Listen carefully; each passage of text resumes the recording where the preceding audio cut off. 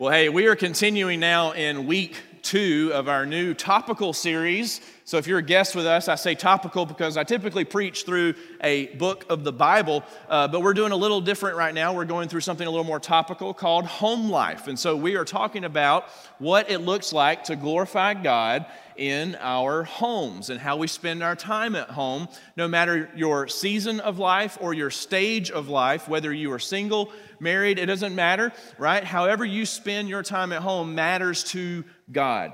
So last week, we started this series by talking about how we should model our temporary earthly homes in light of our permanent heavenly home.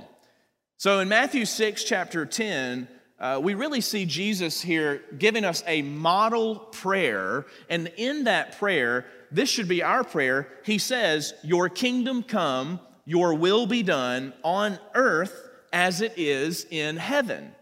So I talked last week about how, we should really say that. We should pray this prayer that whatever is true in heaven, whatever is God's truth, that His kingdom truth would be real in our own home. So you could even pray that prayer like this: Lord, would your kingdom come?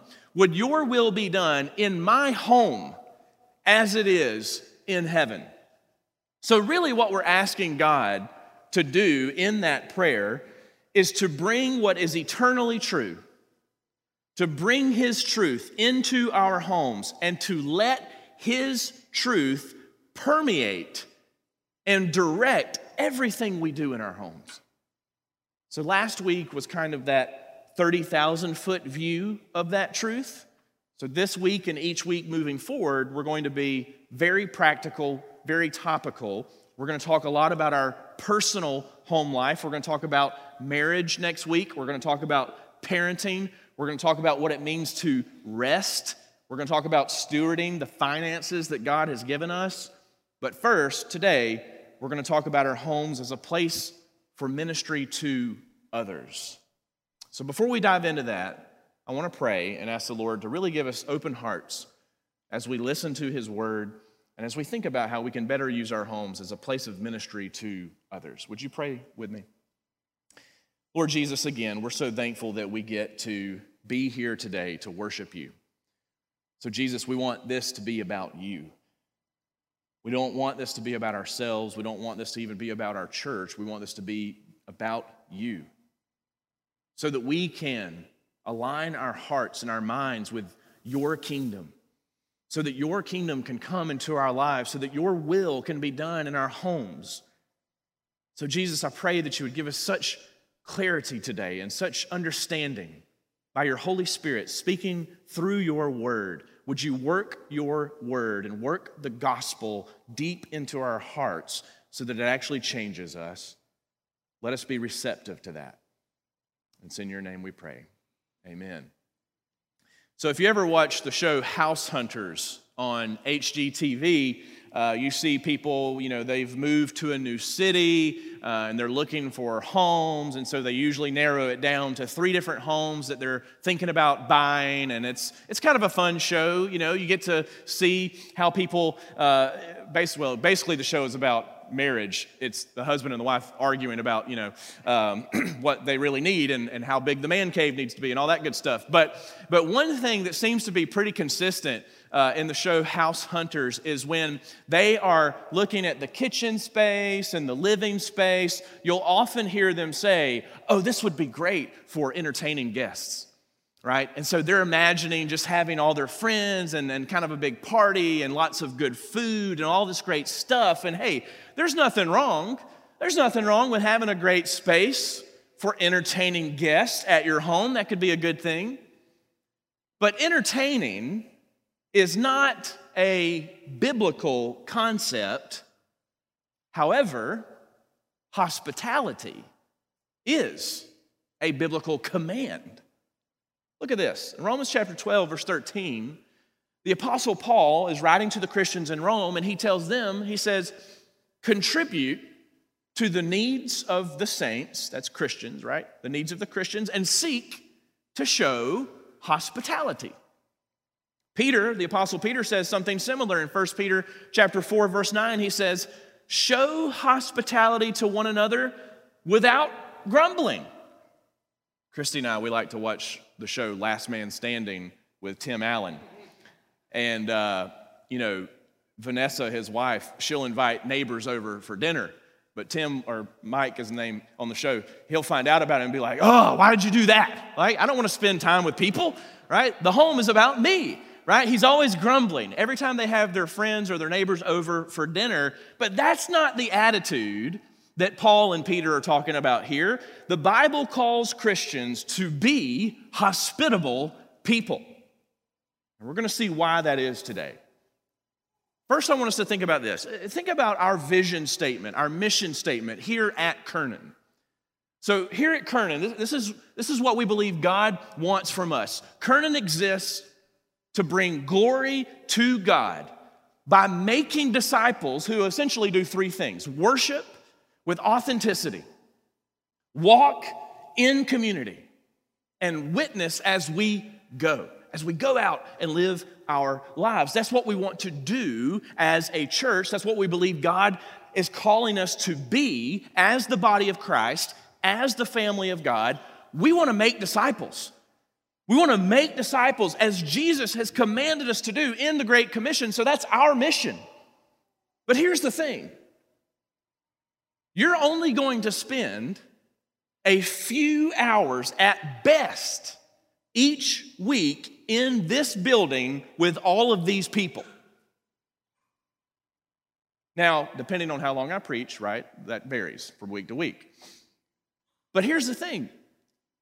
As long as we're all in here together for just an hour or two, that's not enough. That's not enough to really pursue this mission.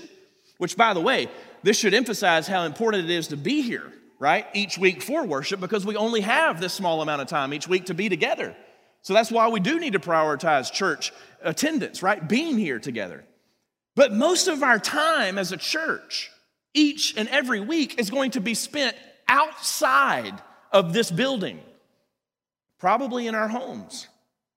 Now, some of you are more homebodies than others, right? I like to be social. I like to go out, and our family to go out to dinner or something like that. Christy likes more to stay at home. So, we debate that often, right? Should we go out or should we stay at home? Now, you're probably somewhere on that spectrum as well. Do we stay at home? Do we go out, right? But the bottom line is most of us spend a lot of time in our homes each week. So that means that in order to make disciples who walk in community and witness as we go, we're going to have to intentionally leverage our homes for the advancement of God's kingdom.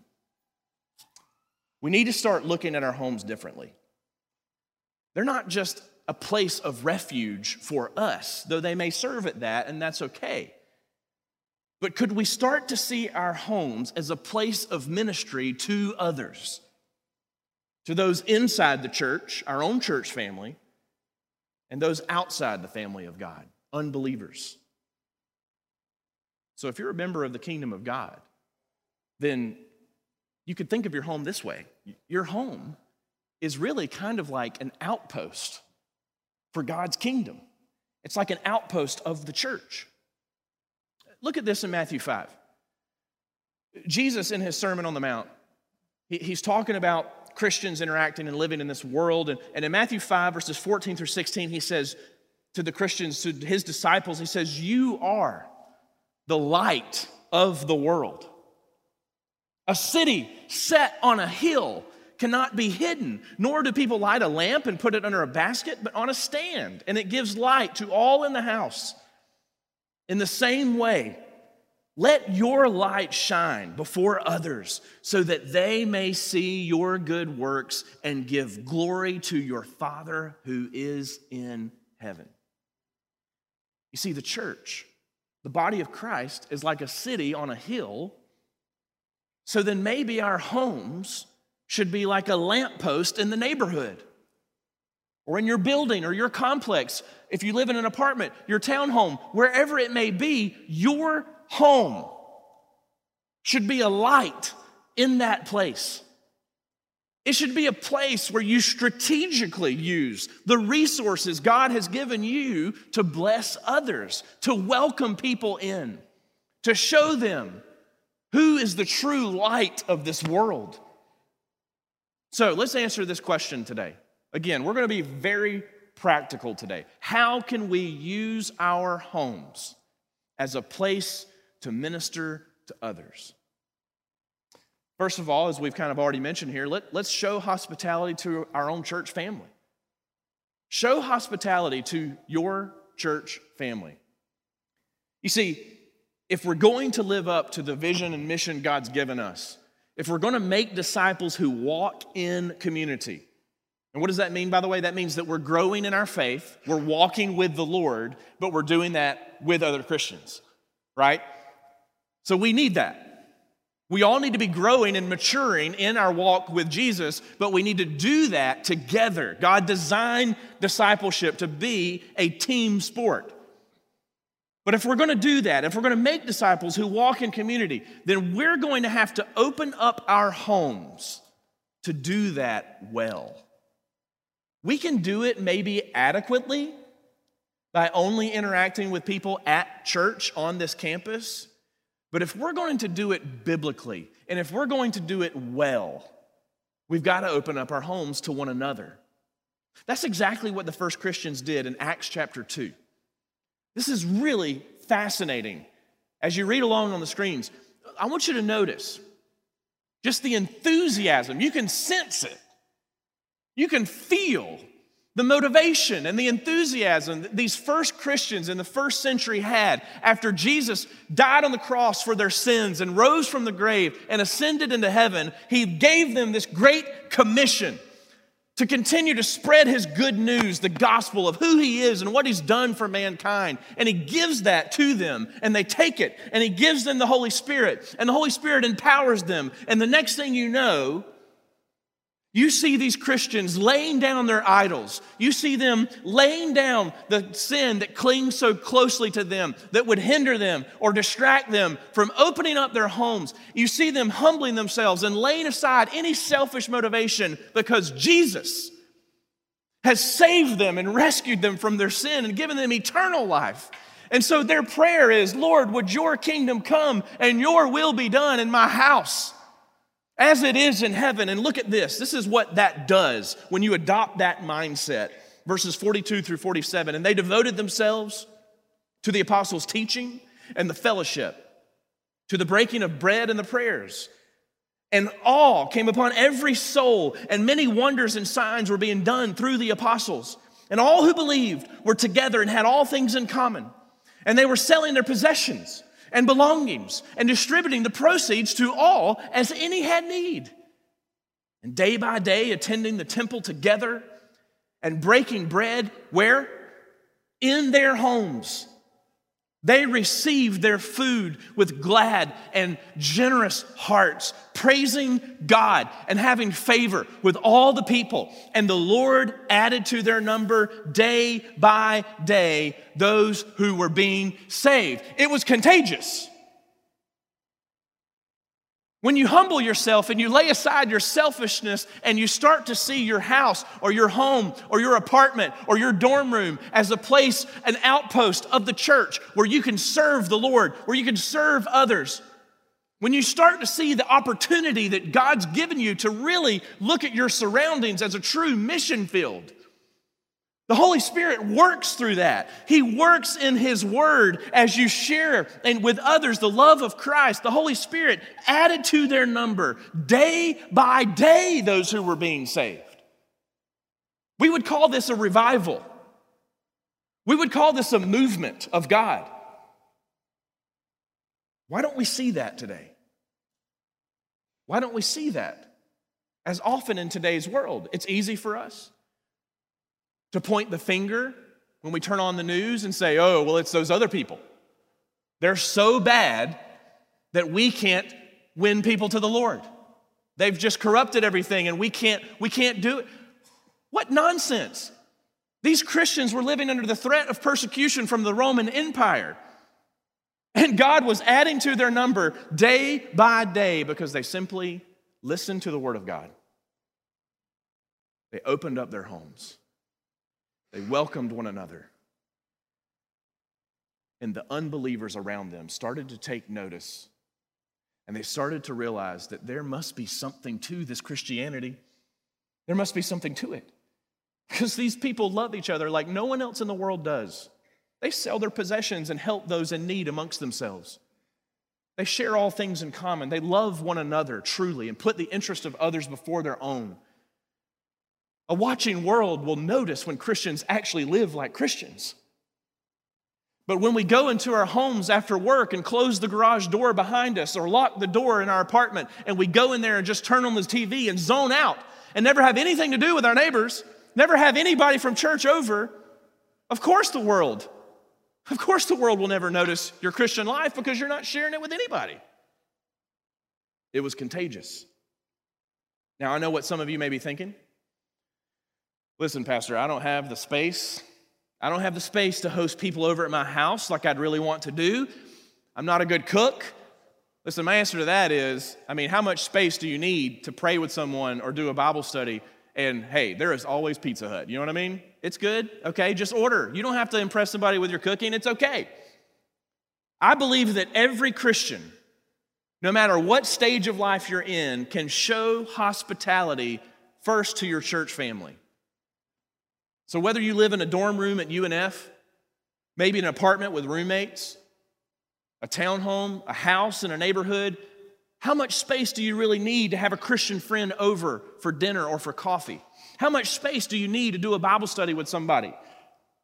I think many of us don't have each other over to our houses because we think it involves too much work.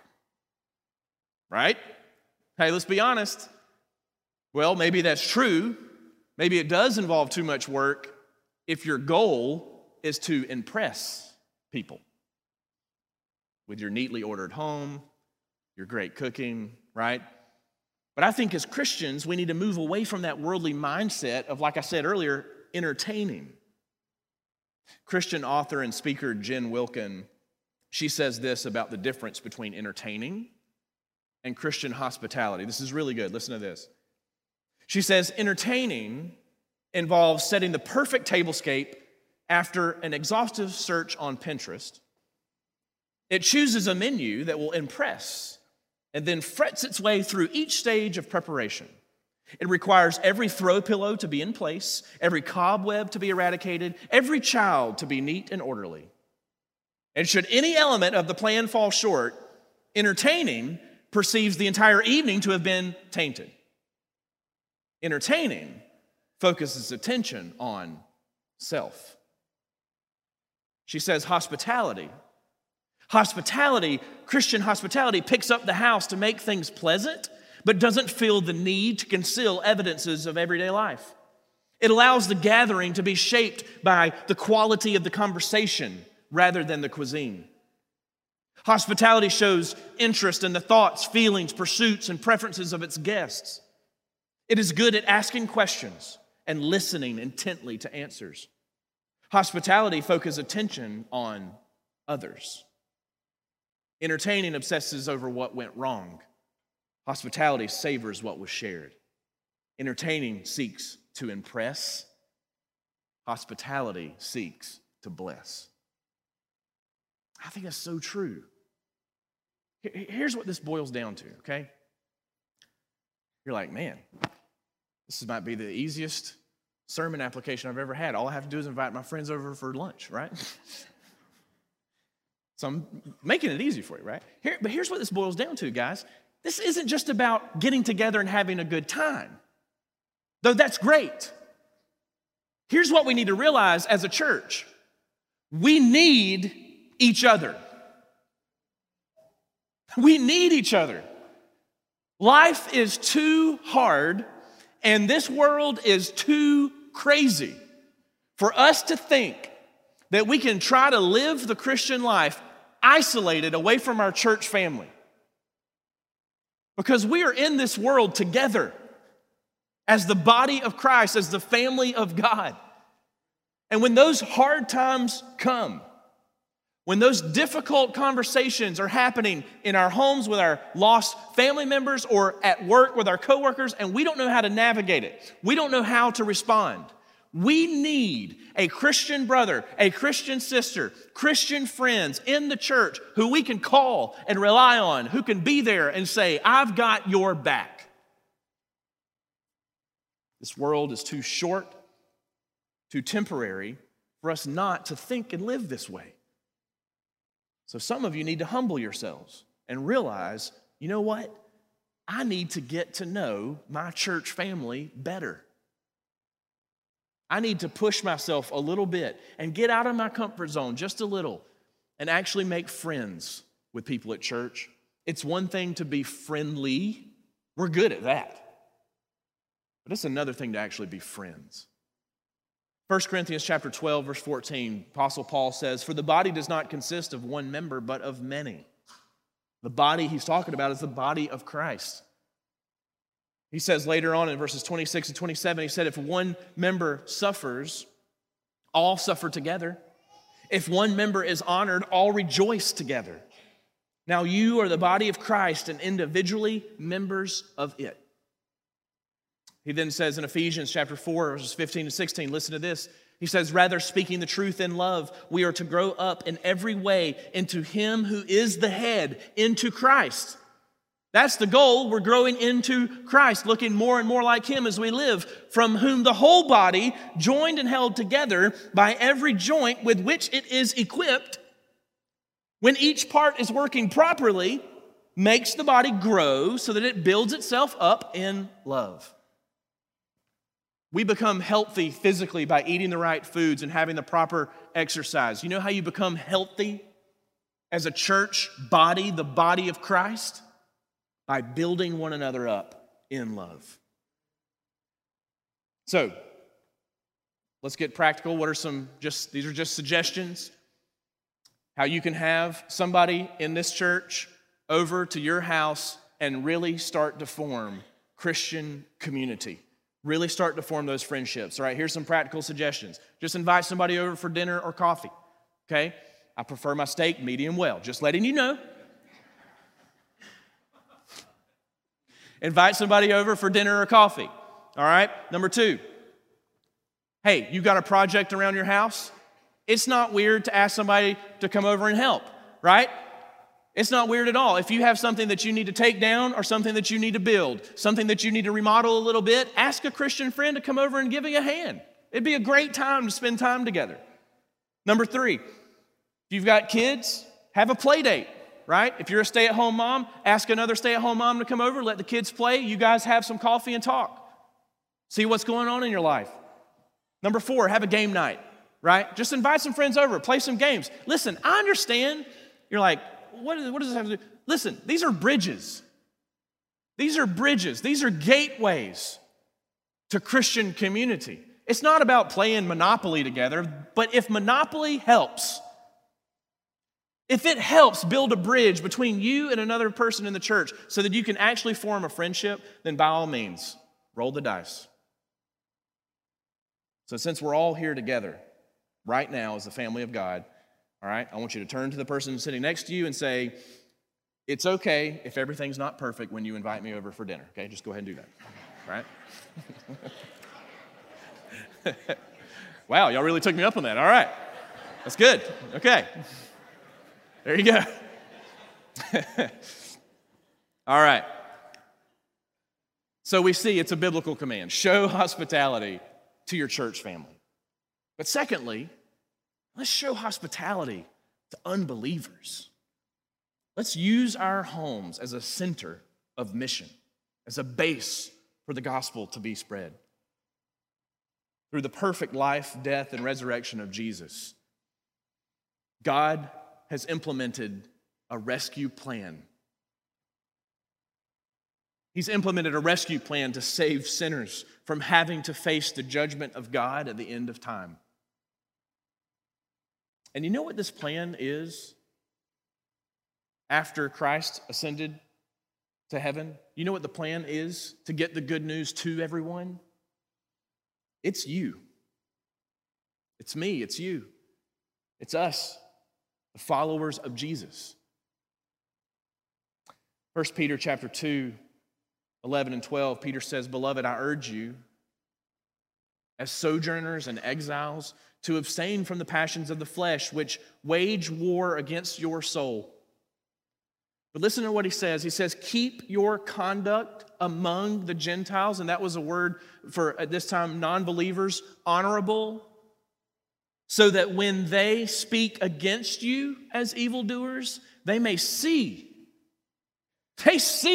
your good deeds and glorify God on the day of visitation." In other words, when Christ returns, if we're truly living out what the Bible tells us, to love our neighbor as ourselves, maybe some will be attracted, just like they were in Acts chapter 2 that we read earlier, to the passion and the joy and the truth of Jesus Christ in us. How we live in front of a watching world matters. So let's be intentional. I love the intentionality that the Apostle Paul talks about here in 1 Corinthians chapter 9, verses 19 through 23. Listen to this. He's so intentional and strategic with trying to reach all kinds of different people from all kinds of different walks of life. He hasn't put any borders up. He has put up no barriers to what race or ethnicity or social status he is willing to reach. And so listen to what he says. He says, "For though I am free from all, I have made myself a servant to all, that I might win more of them." He's talking about winning them to the Lord, right? People trusting in Jesus, right? Verse 20, "To the Jews, I became as a Jew in order to win Jews. To those under the law, I became as one under the law, though not being myself under the law, that I might win those under the law. To those outside the law, I became as one outside the law, not being outside the law of God, but under the law of Christ, that I might win those outside the law. To the weak, I became weak, that I might win the weak." Here's how he summarizes this. "I have become all things to all people, that by all means I might save some." I do it all, not so that I can put another notch on my list, not another checkbox on my list of who I have brought to Christ and feel better about myself. He says, I've done it all. I do it all for the sake of the gospel, that I may share with them in its blessings. Paul wants to share eternal life with others. He's not just concerned about himself being saved from the judgment of a holy God. He is concerned about everyone from all walks of life experiencing the goodness of God for all eternity.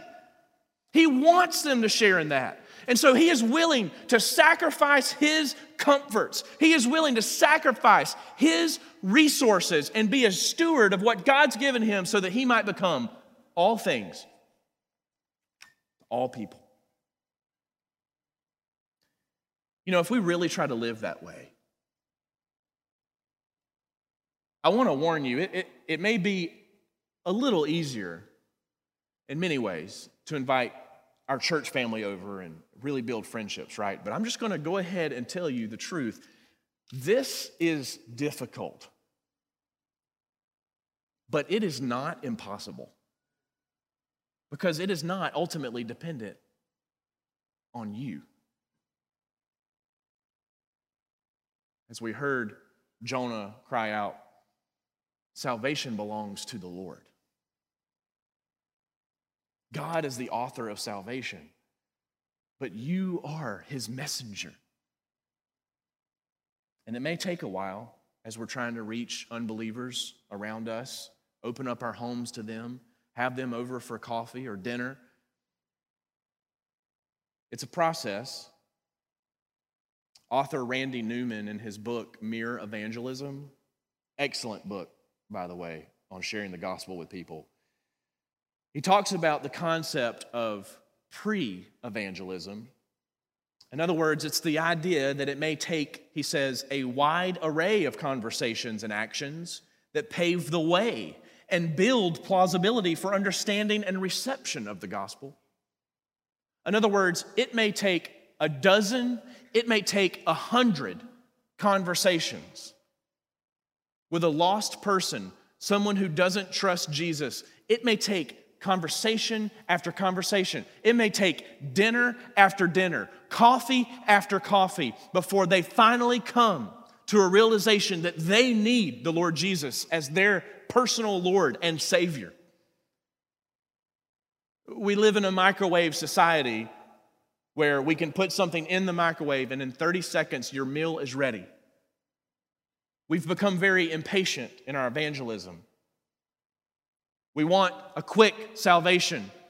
We want to share the gospel quickly with someone, for those of us who are even willing to do it. And I'm not saying that that's bad, because, hey, if someone comes to the Lord sooner, then that's great. But the reality is that the human heart is very sinful, all of ours. Think about how you came to know the Lord. Some of you maybe heard the gospel for the first time and responded, and praise God if that's true. But for others of you, it was more like a sun rising above the horizon slowly over time. The Lord was patient with you. He guided different people into your life to speak truth to you.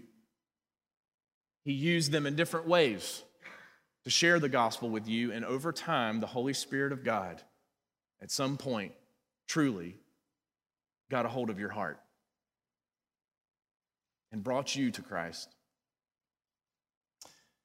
We need to be prepared for that process as we show hospitality to unbelievers. But it's so worth it. Christian author Rosaria Butterfield says this in her book, The Gospel Comes with a House Key. She says this. She says, those who live out radically ordinary hospitality see their homes not as theirs, not as theirs at all, but as God's gift to use for the furtherance of His kingdom. It means we provide the time necessary to build strong relationships with people who think differently than we do, as well as build strong relationships from within the family of God. Rosaria Butterfield, she knows how important showing hospitality to unbelievers is, because she was one. If you're not familiar with her story, Rosaria Butterfield she had a PhD from Ohio State University, and she was a professor at Syracuse University. She identified as a lesbian, and she was a gay rights activist. She essentially thought that Christianity was kind of a joke. One day, a Christian couple who had responded to one of the articles or something she'd written invited her to their house for dinner. I just want to be clear what's happening there. A very kind and sweet Christian couple invited this gay rights activist who was a college professor at Syracuse University over to their house for dinner. And they began to form a friendship with Rosaria. And over time, the Lord used that friendship and used that couple to bring her to saving faith in the Lord Jesus Christ. She now has a husband and children, and she is a Christian author and speaker. She shares that story with people to show them that what you think might be just totally impossible, there's no way. How silly of us to put limits on what the Holy Spirit of God wants to do. You see, as we seek to show hospitality to others, it's not about entertaining. It's not even really just about getting together and having fun, though that's a great bridge. But you know what this is really about? It's about showing the world what the kingdom of God is really like. It's about showing this world a glimpse of the hospitality that our God will show us in eternity. In fact, did you know that you have an invitation? If you've trusted Jesus to be your Lord and Savior, you have an invitation to a great hospitality event, to a dinner, a supper. In Revelation chapter 19, the Apostle John saw a vision of something that has not taken place yet, but one day it will. And in verses 6 through 9, he describes it this way. He said, "Then I heard what seemed to be the voice of a great multitude, like the roar of many waters and like the sound of mighty peals of thunder, crying out, 'Hallelujah! For the Lord our God, the Almighty reigns. Let us rejoice and exult and give Him the glory. For the marriage of the Lamb has come, and His bride has made herself ready. It was granted her to clothe herself with fine linen, bright and pure. For the fine linen is the righteous deeds of the saints.' And the angel said to me, 'Write this: Blessed are those who are invited to the marriage supper of the Lamb.' And he said to me, 'These are the true words of God.'" Do you see?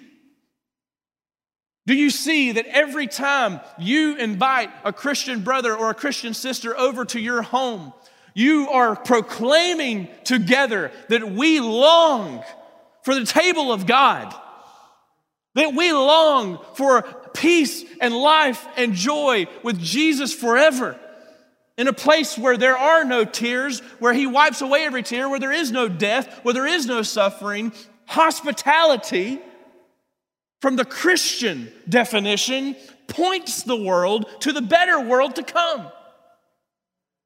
One day God will welcome us to His table, all because Jesus sought after us when we were the lost neighbor. And look at what lengths Jesus went through. Look at what He sacrificed to pursue you in your lostness, in your darkness, in your mess. Thank God that Jesus didn't think that you were impossible to reach. Thank God that Jesus was willing to sacrifice His time, His life, so that He might save and welcome you into the family of God, so that you can have a seat at the table. Because of the perfect life that He lived in your place, because of the perfect atoning death that Jesus died for your sin in your place, that should have been us on the cross. Because of the resurrection, sealing the truth for all eternity that God accepted Jesus' payment of sin for us. And we can live a new life following Him every day through the ups and downs and the hard times, the good times. We rejoice together, we weep together because we serve a risen Savior. That is the gospel. And if you turn from your sin of self-preservation, of just serving yourself and seeing your life as all about you, when you turn from that and you trust Jesus to be everything you could never be, as your true Savior from your sin, to give you a home for all eternity with God, when you do that, you know what you're going to see? You're going to see your life transformed. You're going to see your heart humbled. And you will be willing to open up your door and say, "Would my friends, would you come in and let me tell you about another table?" I want to close by giving you something very, very practical, just some questions to think through. Dustin Willis, in his book, Life and Community, gives some great practical questions for us, and I want to share these with you real quick. Number one, what night of the week could you commit to invite someone into your home for a meal? That could be somebody in this church family. It could be a lost person that you work with, a coworker, right? A friend at school. It could be anybody. Anybody in your life who doesn't know the Lord. What night of the week? I mean, really, think through your schedule. Right? Think through your schedule. What show could you DVR, okay? What could you do to sacrifice the time and the effort to actually invite someone to your house, to your apartment, to your dorm room, and share a pizza together, whatever? Number two, do you know your neighbor's names? Now, I'm not saying that we've perfected it, but Christy and I when we meet our neighbors, we try to type their names on our phones so that we remember their names. Do you know your neighbors' names? You know a great way to meet your neighbors? Be outside. If you're in your recliner in your living room, you're probably not going to meet them. It'd be weird if you did.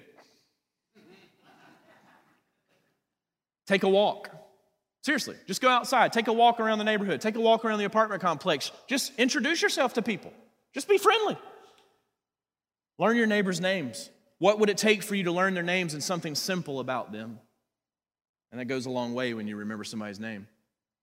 Number three, what would it take for you then to offer them hospitality? How could you be hospitable to that neighbor? Number four, hospitality is a great way to provide a tangible blessing, maybe a warm meal, source of encouragement, a warm conversation to those who are broken. So who around you is hurting? And really think through these questions. Think about the opportunity that God has given each of us. It's a great thing, and I love all of us being here together to worship the Lord. But what an opportunity you have in just a few minutes when we walk out of this building and you go to your home, wherever it is, and all the people that live around you who do not have a relationship with Jesus Christ. How can you show them hospitality? How can you share the gospel of Jesus with them?